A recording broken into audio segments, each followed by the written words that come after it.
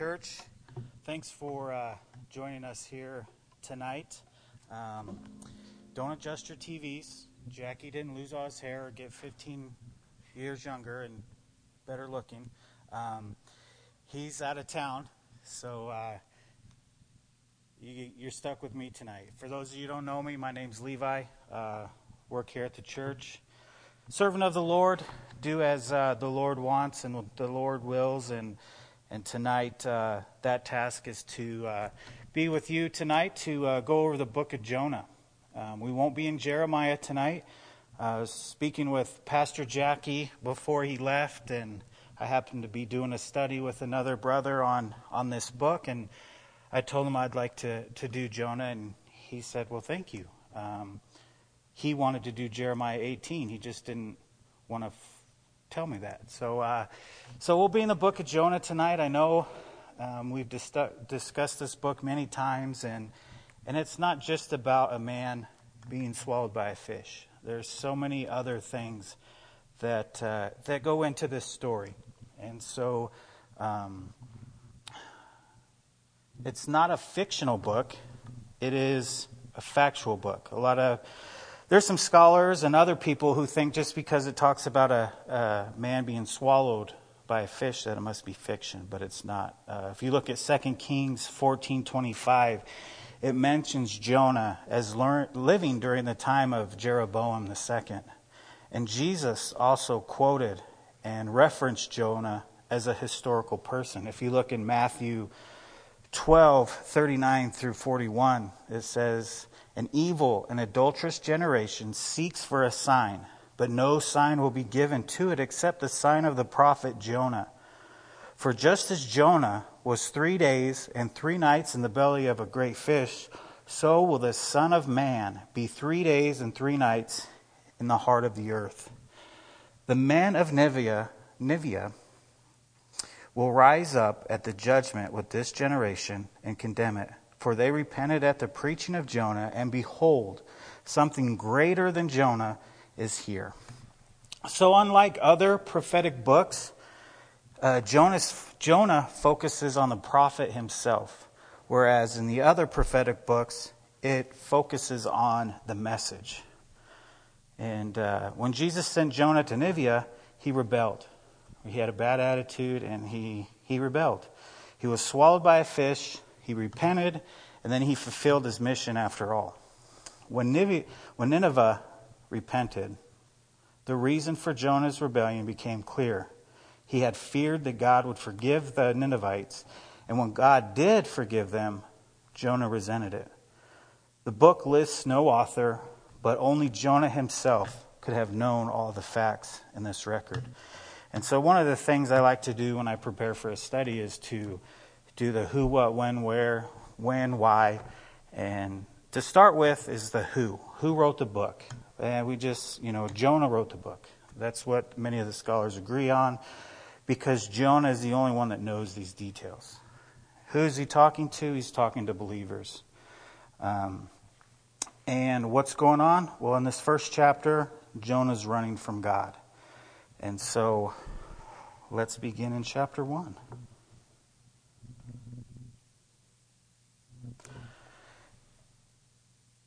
Now the word of the Lord came to Jonah, the son of Amittai, saying, Arise, go to Nineveh, that great city, and call out against it, for their evil has come up before me.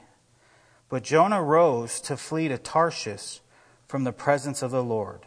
He went down to Joppa and found a ship going to Tarshish. So he paid the fare and went down into it, to go with them to Tarshish, away from the presence of the Lord. But the Lord hurled a great wind upon the sea, and there was a mighty tempest on the sea, so that the ship threatened to break up. Then the mariners were afraid, and each cried out to his God. And they hurled the cargo that was in the ship into the ship to lighten it from them. But Jonah had gone down into the inner part of the ship, and had lain down and was fast asleep. So the captain came and said to him, What do you mean, you sleeper? Arise, call out to your God. Perhaps the God will give a thought to us, that we may not perish. And then they said to one another, "Come, let us cast lots, that we may know on whose account this evil has come upon." So they cast lots, and the lot fell on Jonah. Then they said to him, "Tell us on whose account this evil has come upon us. What is your occupation, and where do you come from? What is your country, and of what people are you?" And he said to them, "I am a Hebrew, and I fear the Lord, the God of heaven, who made the sea and the dry land." Then the men were exceedingly afraid of him. "What is this that you have done?" For the men knew that he was fleeing from the presence of the Lord, because he had told them. Then they said to him, "What shall we do to you, that the sea may quiet down for us?" For the sea grew more and more tempestuous. He said to them, "Pick me up and hurl me into the sea. Then the sea will quiet down for you. For I know it is better for me that this great tempest has come upon you." Nevertheless, the men rowed hard to get back to dry land, but they could not, for the sea grew more and more tempestuous against them. Therefore they called out to the Lord, "O Lord, let us not perish for this man's life, and lay not on us innocent blood. For you, O Lord, have done as it pleased you." So they picked up Jonah and hurled him into the sea, and the sea ceased from its raging. Then the men feared the Lord exceedingly, and they offered a sacrifice to the Lord and made vows. And the Lord appointed a great fish to swallow up Jonah, and Jonah was in the belly of the fish 3 days and 3 nights. Let us pray. Dear Heavenly Father, Lord Jesus, we do just thank you so much for this opportunity, Lord. I just thank you for this privilege to teach your word here tonight, Lord God. I just pray for all those viewing at home and those that are here, Lord. I just pray that you open our ears, open our hearts, open our minds, Lord, that your word would penetrate into us, Lord, and that we would be doers and not only hearers. Lord God, I ask that you will remove me from this place tonight, Lord God, and just use me as your vessel. May your words be heard tonight, Lord God, and may your message be spoken. In Jesus' name, amen. So, Jonah got a simple message. It wasn't an easy message, but it was a simple message. God calls to Jonah. Right now, the word of the Lord came to Jonah, the son of Amittai, saying, "Arise, go to Nineveh, that great city, and cry out against it, for their wickedness had come up before me." The word of the Lord came to Jonah. Well, what is the word of the Lord? Who is the word of the Lord? If we look in John 1:1, it tells us, in the beginning was the Word was with God, the Word was God. So the word of the Lord is Jesus. And so Jesus came to Jonah and said, "Arise, go to Nineveh, cry out against it." So God spoke to Jonah in his own unique and powerful way and told Jonah to do 2 things. Right? To go. Go, Jonah. Second thing was cry out against it, which means rebuke them for their sins and call them to repentance. It's a simple message, but it's not an easy one to obtain. Right? Go, tell them to repent. Go to Nineveh. Well, what is Nineveh? Who lived in Nineveh? What's going on at Nineveh during this time? The city of Nineveh was the capital of the Assyrian Empire. It was a great city, prominent in its day. A lot of historians said it was one of the biggest cities at this time. It wasn't an Israel city. It was a pagan, Gentile city. And Jonah was called to go there to tell them to repent.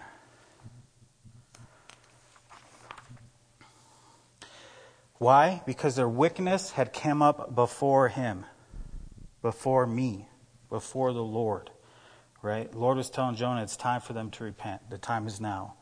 Why did God want Jonah to go? Because God saw their wickedness. None of men's wickedness is hidden before God. Right? We can do whatever we want to try to hide our sin, try to hide from the Lord, but the Lord sees it all. Right? He sees it all, and it may come to a point where it demands the specific warning and judgment of God. So Jonah attempts to flee from God's call. Jonah didn't have a conversation with the Lord. He didn't have a disagreement with the Lord. He just decided to do the total opposite of what the Lord asked him to do. Most prophets at least complained a little. At least that's what I usually do when I'm told to do something. First I'll complain a little and then I'll just do it. But Jonah didn't even complain. He didn't argue. There was no discussion. He just did the total opposite of what the Lord asked him to do. And Jonah was a prophet. Jonah knew the Lord. He knew the Lord's word. And he had been used by the Lord. So for Jonah just to get up and do the total opposite, something else had to be going on. So Jonah arose to flee to Tarshish and flee the presence of the Lord. He went down to Joppa and found a ship going to Tarshish. So he paid the fare and went down into it to go with them to Tarshish from the presence of the Lord. So Jonah gets a call in his life. The Lord tells him, I want you to go. I want you to go to Nineveh. I want you to tell the people to repent. What does Jonah do? Jonah does the total opposite. Okay, he goes down to Joppa, which is the port city, and he gets on a ship for Tarshish. Why does he go to Tarshish? Well, because Tarshish is the furthest place away from Nineveh that he could possibly go at that time. The fastest way to get there was by sea. So for Jonah, he wanted to get away from the Lord and as fast as he could. But as we all know, we can't run from the Lord. We can't hide from the Lord. We can turn our back on the Lord, but the Lord's still there, right? The Lord's going to see us. The Lord loves us, loves each and every one of us. No matter how far away we stray, no matter how far we go, no matter which direction we tend to flee, the Lord is always with us, and the Lord always wants us. Now, why did Jonah didn't want to go to Nineveh? Why didn't he want to go to Nineveh? And why didn't he want to do what the Lord told him to do? Well, again, it's a simple message, but it was a difficult job to do. If we read in Nahum, chapter 3, verse 1 and 4, it gives us an idea of just how wicked the people of Nineveh were. They were Assyrian people. They were very good warriors. They were enemies of the Jewish people in Israel. And Jonah didn't want God to forgive them of their sins. Jonah didn't want God to give them repentance. Jonah wanted God to place judgment on them, not forgiveness. And so the Ninevites, they were wicked people. Some of the things they would do is they would stick people, their enemies, on poles while they were still alive and just watch gravity bring them down. That's just some of the cruelty they would do. They were very strong warriors. They were a very strong group of people that didn't believe in God. They had their own pagan gods that they worshipped. So Jonah was afraid, for sure, and probably thought he'd be killed. It'd be something close to a Jewish man in New York City during World War II being told to go to Nazi Germany and tell the Nazis to repent. That's about the same type of message that Jonah was told to do by going to Nineveh. And as you can tell, there wasn't a whole lot of people willing to go to Nazi Germany and tell them to repent. Because what would happen to them? They'd be killed, right? And that's what Jonah feared. Jonah feared death. And worst case scenario, he would die. Best case scenario, the people would listen to Jonah and they would repent and God would free them from their judgment. So as we go on, it's easy to discuss and realize why Jonah didn't want to go and not doing what God told him to do. But what is our reason? Right? God told Jonah to go and to preach. God has also told every Christian the same command.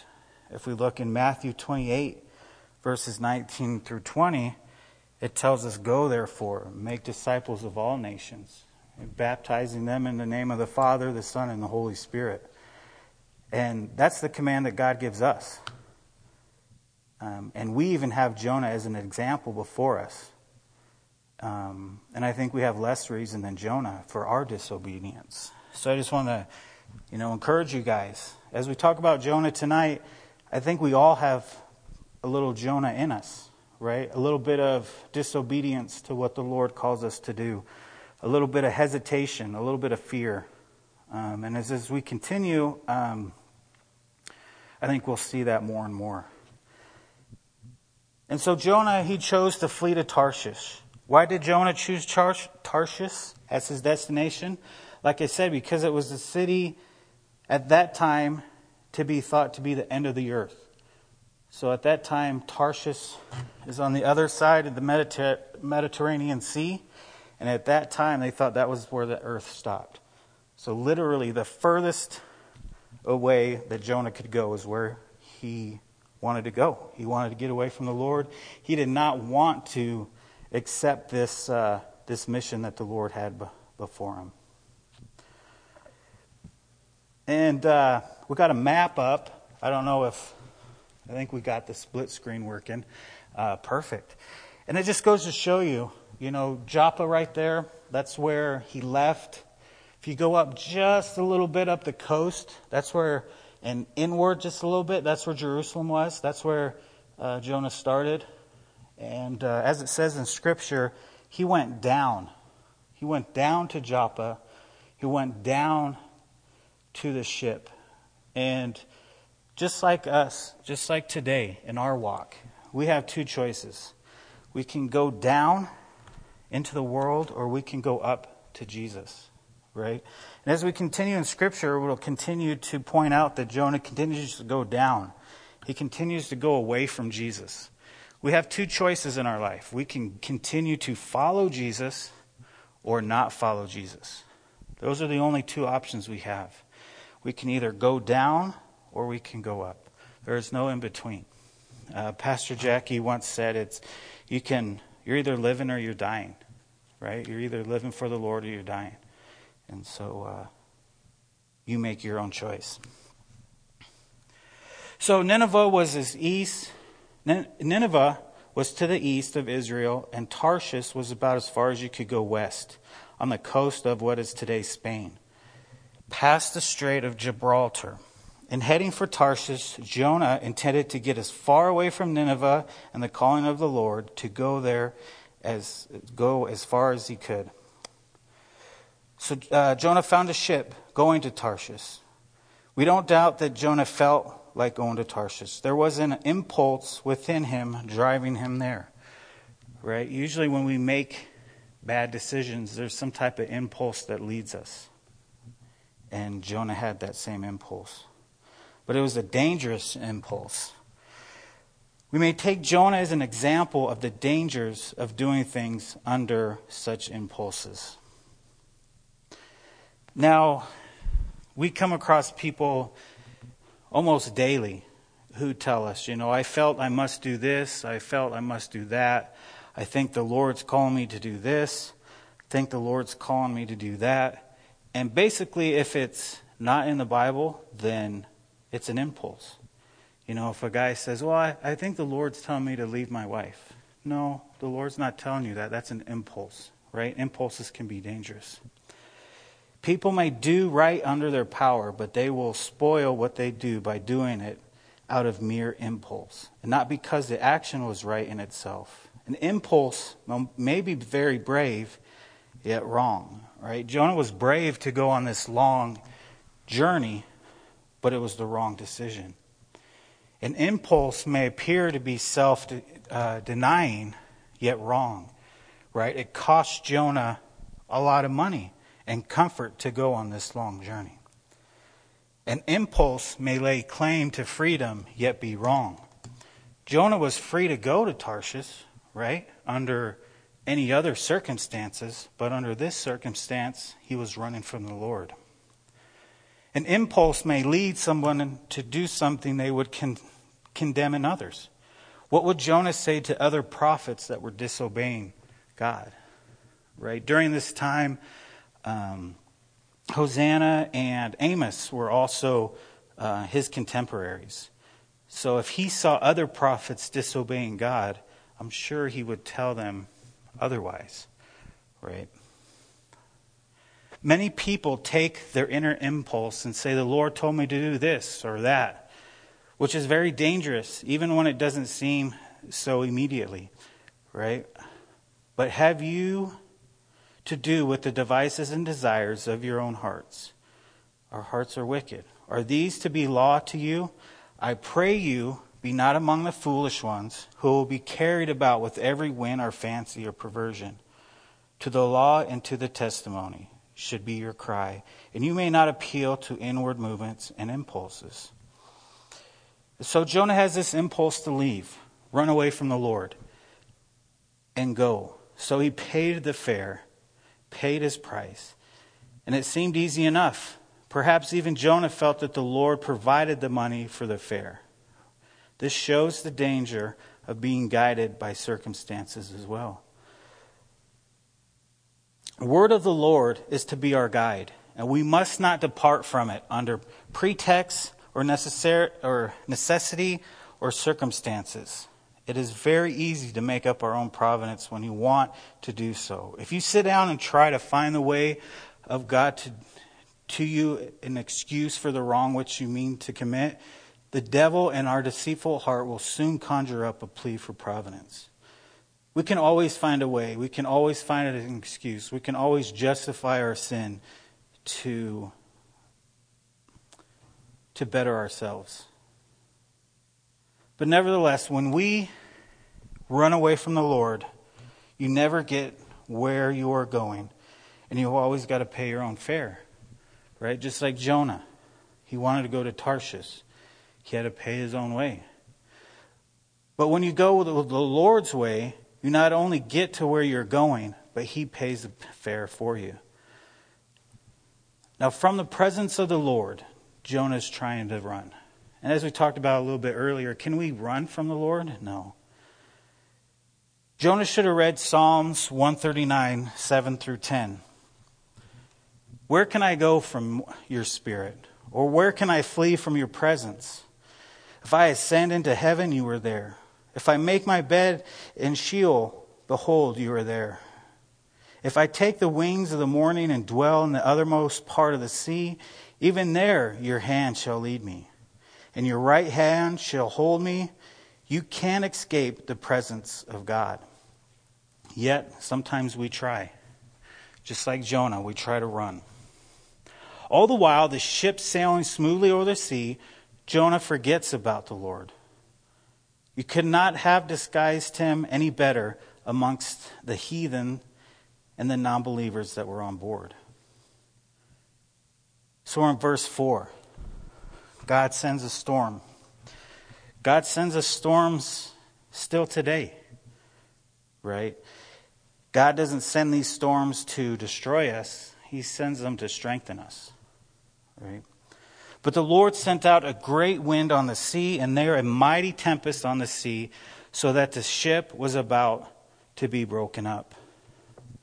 God sent out the great wind. Remember that the Lord stirred up the wind. We often think of Jesus calming the water, which he can do that, but he can also stir up the storm as well.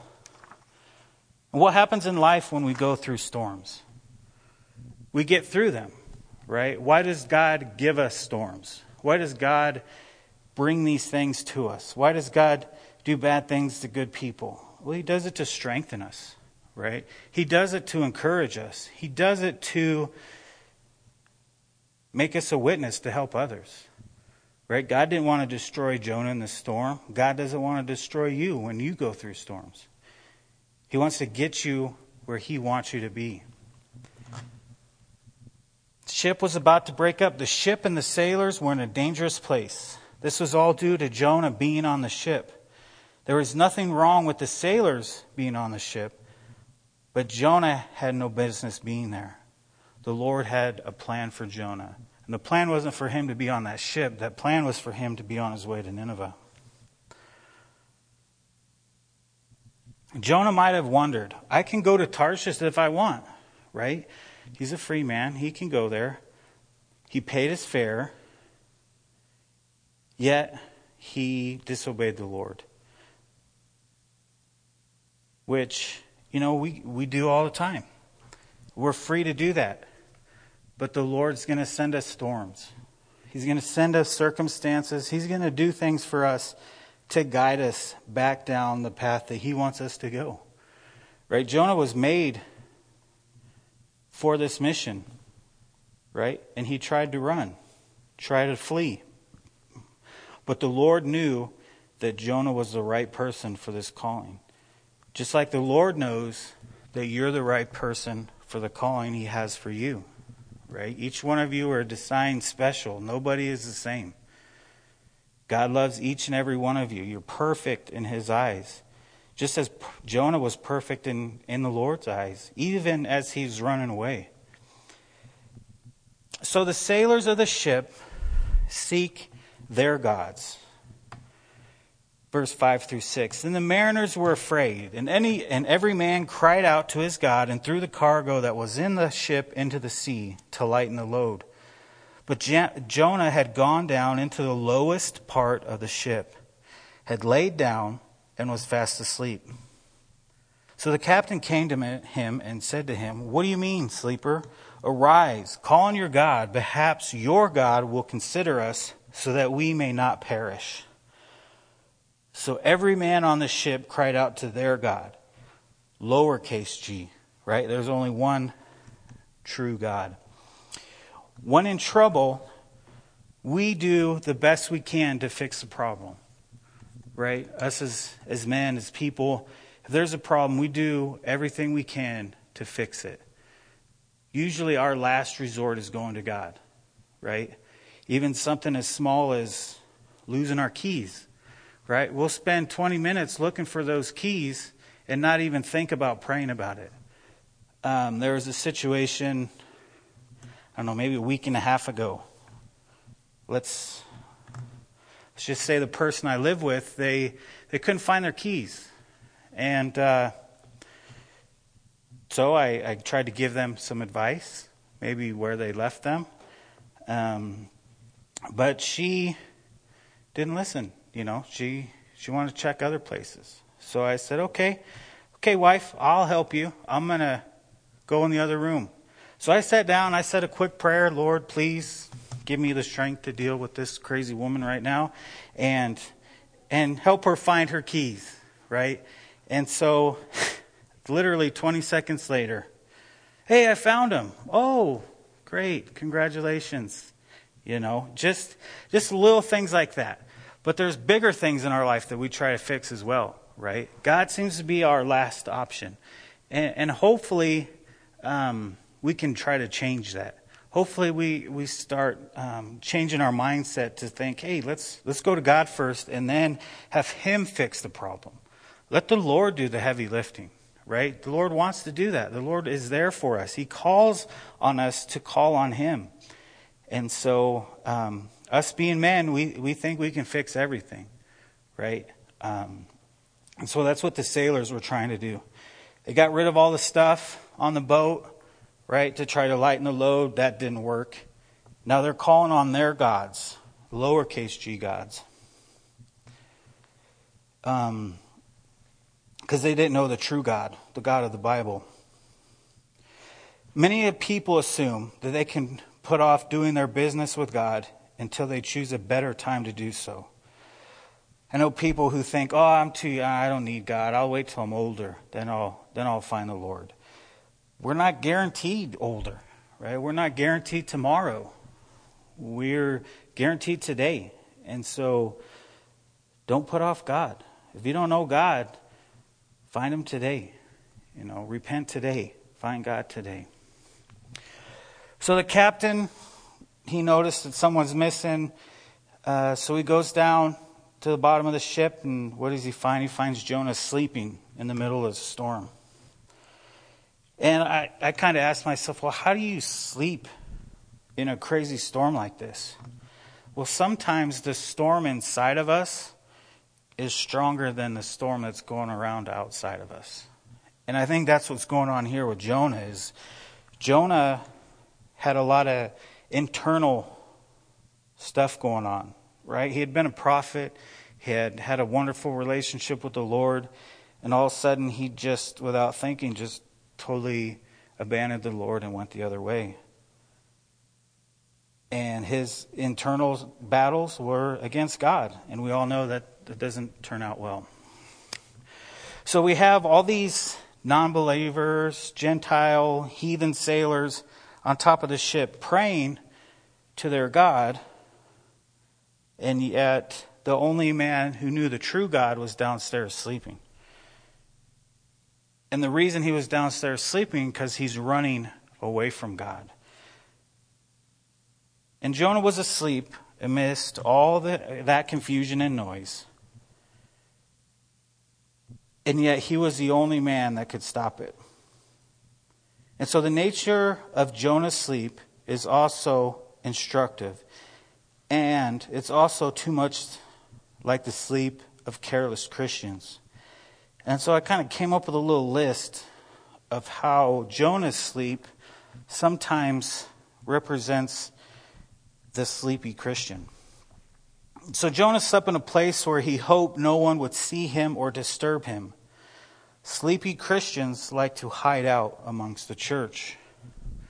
Jonah slept in a place where he could not help with the work that needed to be done. Sleepy Christians stay away from the work of the Lord. Jonah slept while there was a prayer meeting up on the deck. Sleepy Christians don't like prayer meetings. Jonah slept and had no idea of the problems around him. Sleepy Christians don't know what is really going on. Jonah slept when he was in great danger. Sleepy Christians are in danger but don't know it. Jonah slept while the heathens needed him. Sleepy Christians snooze while the world needs their message and their testimony. Some sleeping Christians protest they are not sleeping at all. They say, hey, we talk about Jesus, yet you can talk in your sleep. They say we have walked with Jesus, but you can walk in your sleep.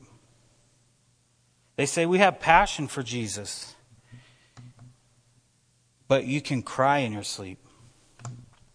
We have joy and rejoice in Jesus, but you can laugh in your sleep. We think about Jesus all the time, but you can think while you're asleep. We call it dreaming.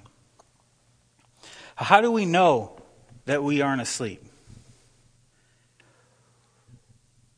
What do you mean? What do I mean when I say being awake? Well, there's 2 or 3 things. First, we have to have a thorough consciousness of the reality that the Lord is our Savior. And we have to treat Him as such. We also have to realize and not take advantage of our souls and where we're going to spend eternity. We have to realize that heaven and hell are a real fact and real places. And if we were to die today, where would we go? There's a scary. I had a scary time once. One time, I was in the hospital for a couple months. I was in a medical-induced coma. While I was in that coma, I heard the Lord speak. And He asked me, "Are you ready?" And at that time, I wasn't saved. I knew there was a God. I didn't have a relationship with Jesus. So I told the Lord, "No, I'm not ready." Because if I were to die at that moment in that hospital, I'd have went to hell.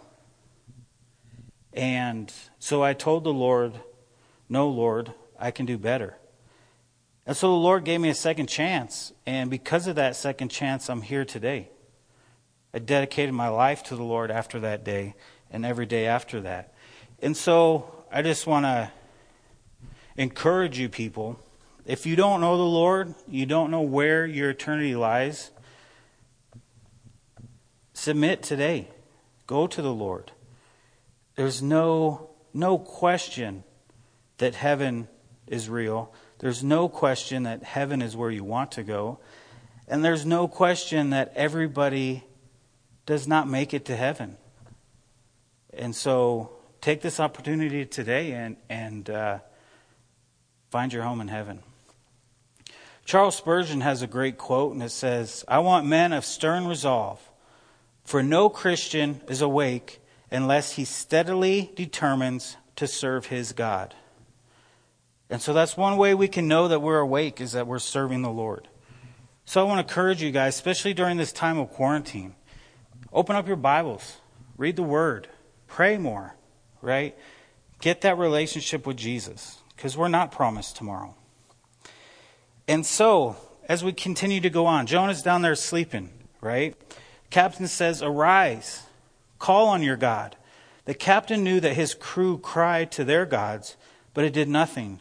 Maybe Jonah's God could do something in this crisis. It must have seemed ironic to Jonah that the sailors demanded that he called on his God. His only reason for even being on the ship was to escape his God. So as we go on to Jonah chapter 1, verses 7 through 8, the sailors discovered that Jonah is the source of the trouble. So what do they say to one another? "Come, let us cast lots, that we may know from whose cause this trouble has come upon us." So they cast lots, and the lots fell on Jonah. Then they said to him, "Please tell us, for whose cause is this trouble upon us? What is your occupation? Where do you come from? What is your country? And of what people are you?" We have to keep in mind these were seasoned sailors. Their profession was to sail, right? That's what they did. They took these long trips across the Mediterranean Sea. And all of a sudden they're in this huge storm like they've never seen. So bad that they call on their gods because this is such a supernatural storm. They're calling on everybody on the boat. Doesn't matter if you're working on the boat or if you're just a passenger. They called everybody up. Get a hold of your God. Let's see what's really going on. And so when they found out it was Jonah's fault, they want to know, okay, what is the deal with this guy, right? Why is his God causing this huge storm against him right now? And so that's where Jonah's at. They know that he is the cause of this. So it's hard to know what motivated the sailors to think that the storm was sent because of one of them had wronged their God. Perhaps it was because of just the supernatural force of the storm, or maybe it was a spiritual power. But the lot fell on Jonah. Once the lot fell on Jonah, the sailors wanted to know as much as they could from Jonah so they could discover a remedy to save their lives. So at this point, they're all scared, right? These seasoned sailors are scared for their lives. They want to do whatever they can to save their lives. And so they ask him, "What's your occupation?" Jonah says, "Well, I'm a prophet." That had the sailors even more scared, right? This guy knows God. He's on our boat. His God is creating this crazy storm. And so they want to know who he is and what he has done. So he says to them, "I'm a Hebrew. I fear the Lord, the God of heaven, who made the sea and made dry land." Then the men were extremely afraid and said to him, "Why have you done this?" For the men knew that he fled from the presence of the Lord because he told them. So the sailors are wondering, okay, what's going on with this guy? What has he done to cause this storm, and what is going to happen? And what do we do to stop it? Right? They found out that he worshiped the one and only true God. And even these non-believers wanted to know why. What did you do? Why are you here? Why is all this coming? Even a non-believer who knows some truth about God can rarely rebuke a Christian who is resisting God? Why have you done this? Is the most logical question in the world, even for an unbeliever to ask a believer. So as we move on to Jonah 11 through 16, Jonah, on his own request, asked to be thrown into the sea, and the sailors reluctantly agree. So the sailors know, okay, you're the problem of this storm. What are we going to do? They say to him, what shall we do to you that the sea may be calm for us? For the sea was growing more tempestuous. And he said to them, pick me up and throw me into the sea. Then the sea will become calm for you. For I know that this great tempest is because of me. Nevertheless, the men rowed hard to return to land, but they could not. For the sea continued to grow more tempestuous against them. Therefore, they cried out to the Lord and said, we pray, O Lord, please do not let us perish for this man's life. Do not charge us with innocent blood. For you, O Lord, have done as it pleases you. So they picked up Jonah and threw him into the sea. And the sea ceased from its raging. Then the men feared the Lord exceedingly and offered a sacrifice to the Lord and took vows. So what shall we do to you so that the sea can be calm? So the sailors know, okay, the reason this storm is here is because of you. So what do we do with you? Right? So everybody on the boat is looking at Jonah like, okay, what are we going to do with this guy? First thing they do is, okay, well, we're men, so we can fix the problem. Let's just start rowing, right? Well, they row, they go nowhere. It does nothing. Jonah says, well, pick me up and throw me into the sea. Which, if you put yourself in the sailor's shoes, you're thinking, well, this is suicide. But if his death saves all our lives, I guess that's what we're going to do, right? So they pick him up, they throw him into the sea. And what happens? The sea ceases from its raging. So as soon as they throw Jonah over, the sea begins to calm until it calms completely. Now that's got to be a crazy sight for everybody on the boat, including Jonah. Right, this huge historical storm, supernatural storm is going on, and then you toss this guy overboard, and all of a sudden it stops. And it's so calm that Jonah can even witness them giving praise to the Lord. And so the sea ceases from its raging. The immediate end of the storm proved that Jonah's God was for real, and that Jonah's resistance to that God was a real problem. In a logical response, the sailors feared the Lord exceedingly, sacrificed to God, and made promises to serve him. So the sailors moved from fearing the storm to fearing the Lord, just like the disciples did in the boat when Jesus calmed the storm. And so during our storm, during our battle, we got to be careful on how us as Christians react and how those people around us see us. We're all going to face storms. We're all going to face battles. But how are we going to face those battles? How are we going to deal with those battles? Are we going to damage everyone around us? Or are we going to jump in the water and rely on God to save us? Jonah was a witness for all those people that were on those ship. Before Jonah got on that ship, he may have been the only one that believed in the one true God. But once he was thrown off that ship, that entire boat believed in God. The same is with us. We're going to go through storms. We're going to go through battles. We're going to go through tribulations. We're going to go through persecution. All that's in the Bible. It tells us it's going to happen. But how are we going to respond to that? Are we going to take it and be a witness from it? Or are we going to cause damage because of that? So I just want to encourage everybody to just keep in mind when you're going through that storm, you have people here that want to help you, right? There's brothers and sisters all around that will pray for you, will help you, will do whatever it takes to assist you through that storm.